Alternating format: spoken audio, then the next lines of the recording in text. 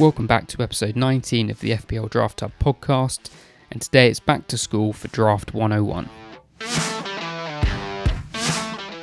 Welcome back, Draft Fantasy Managers, to the FPL Draft Hub podcast. My name's Mitch, and I'm your host. Another one similar to the last episode, so if you're a seasoned drafter, this episode's probably not going to add much value to your game, but for the draft noobs out there, allow me to properly introduce the official FPL draft game to you. If you listened to the previous podcasts and done some of your own research, a lot of this will sound familiar, but for those of you who are really new to it, let me explain how it all works.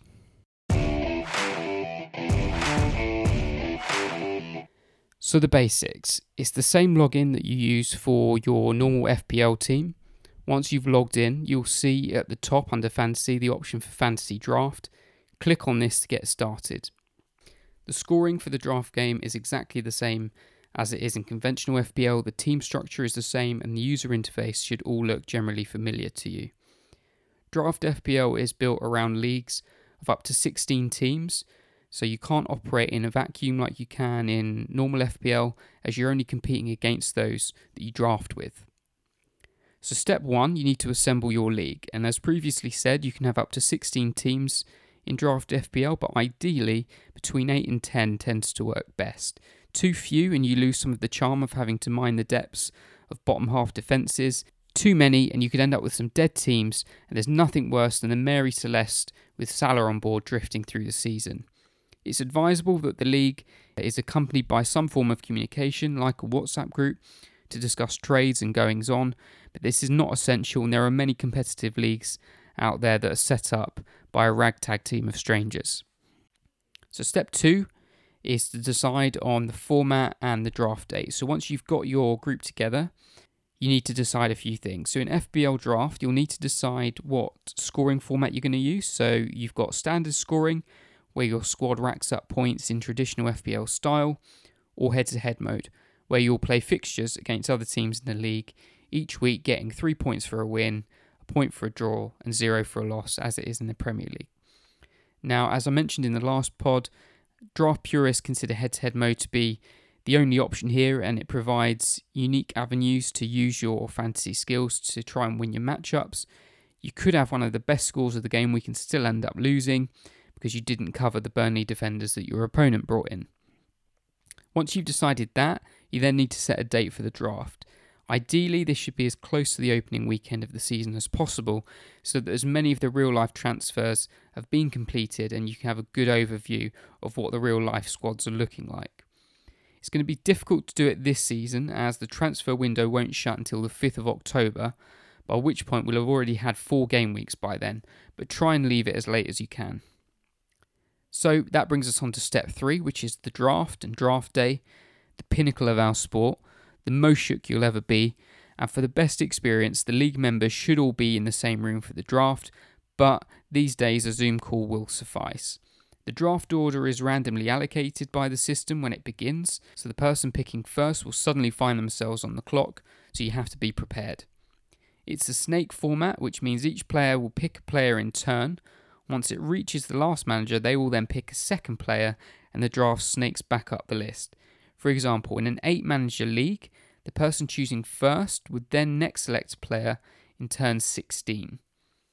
The draft will snake up and down the list until each manager has their full contingent of 15 players, as it would look in normal FPL.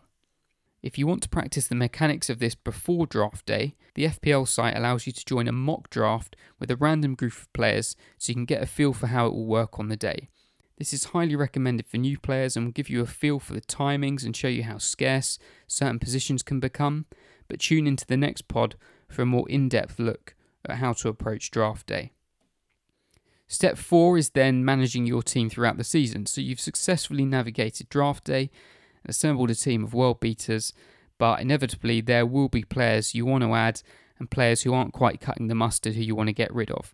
And there are 3 ways to do this. The first way are waivers.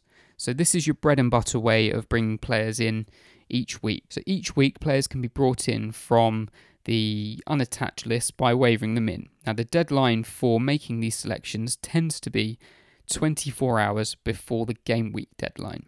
So this season the game week deadline as it is in conventional FPL and the same in draft mode, has been moved so that it's 90 minutes prior to the first kickoff.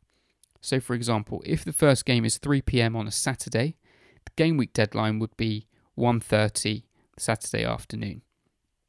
This means that the waiver deadline would be the day before at 1:30 on Friday afternoon.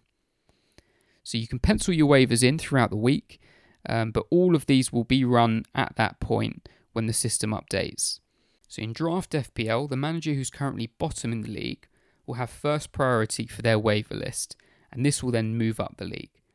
Once the first place manager has waived in a player, the priority jumps back to the bottom place manager so they can waiver in their next selection, providing their choice remains available, and so on.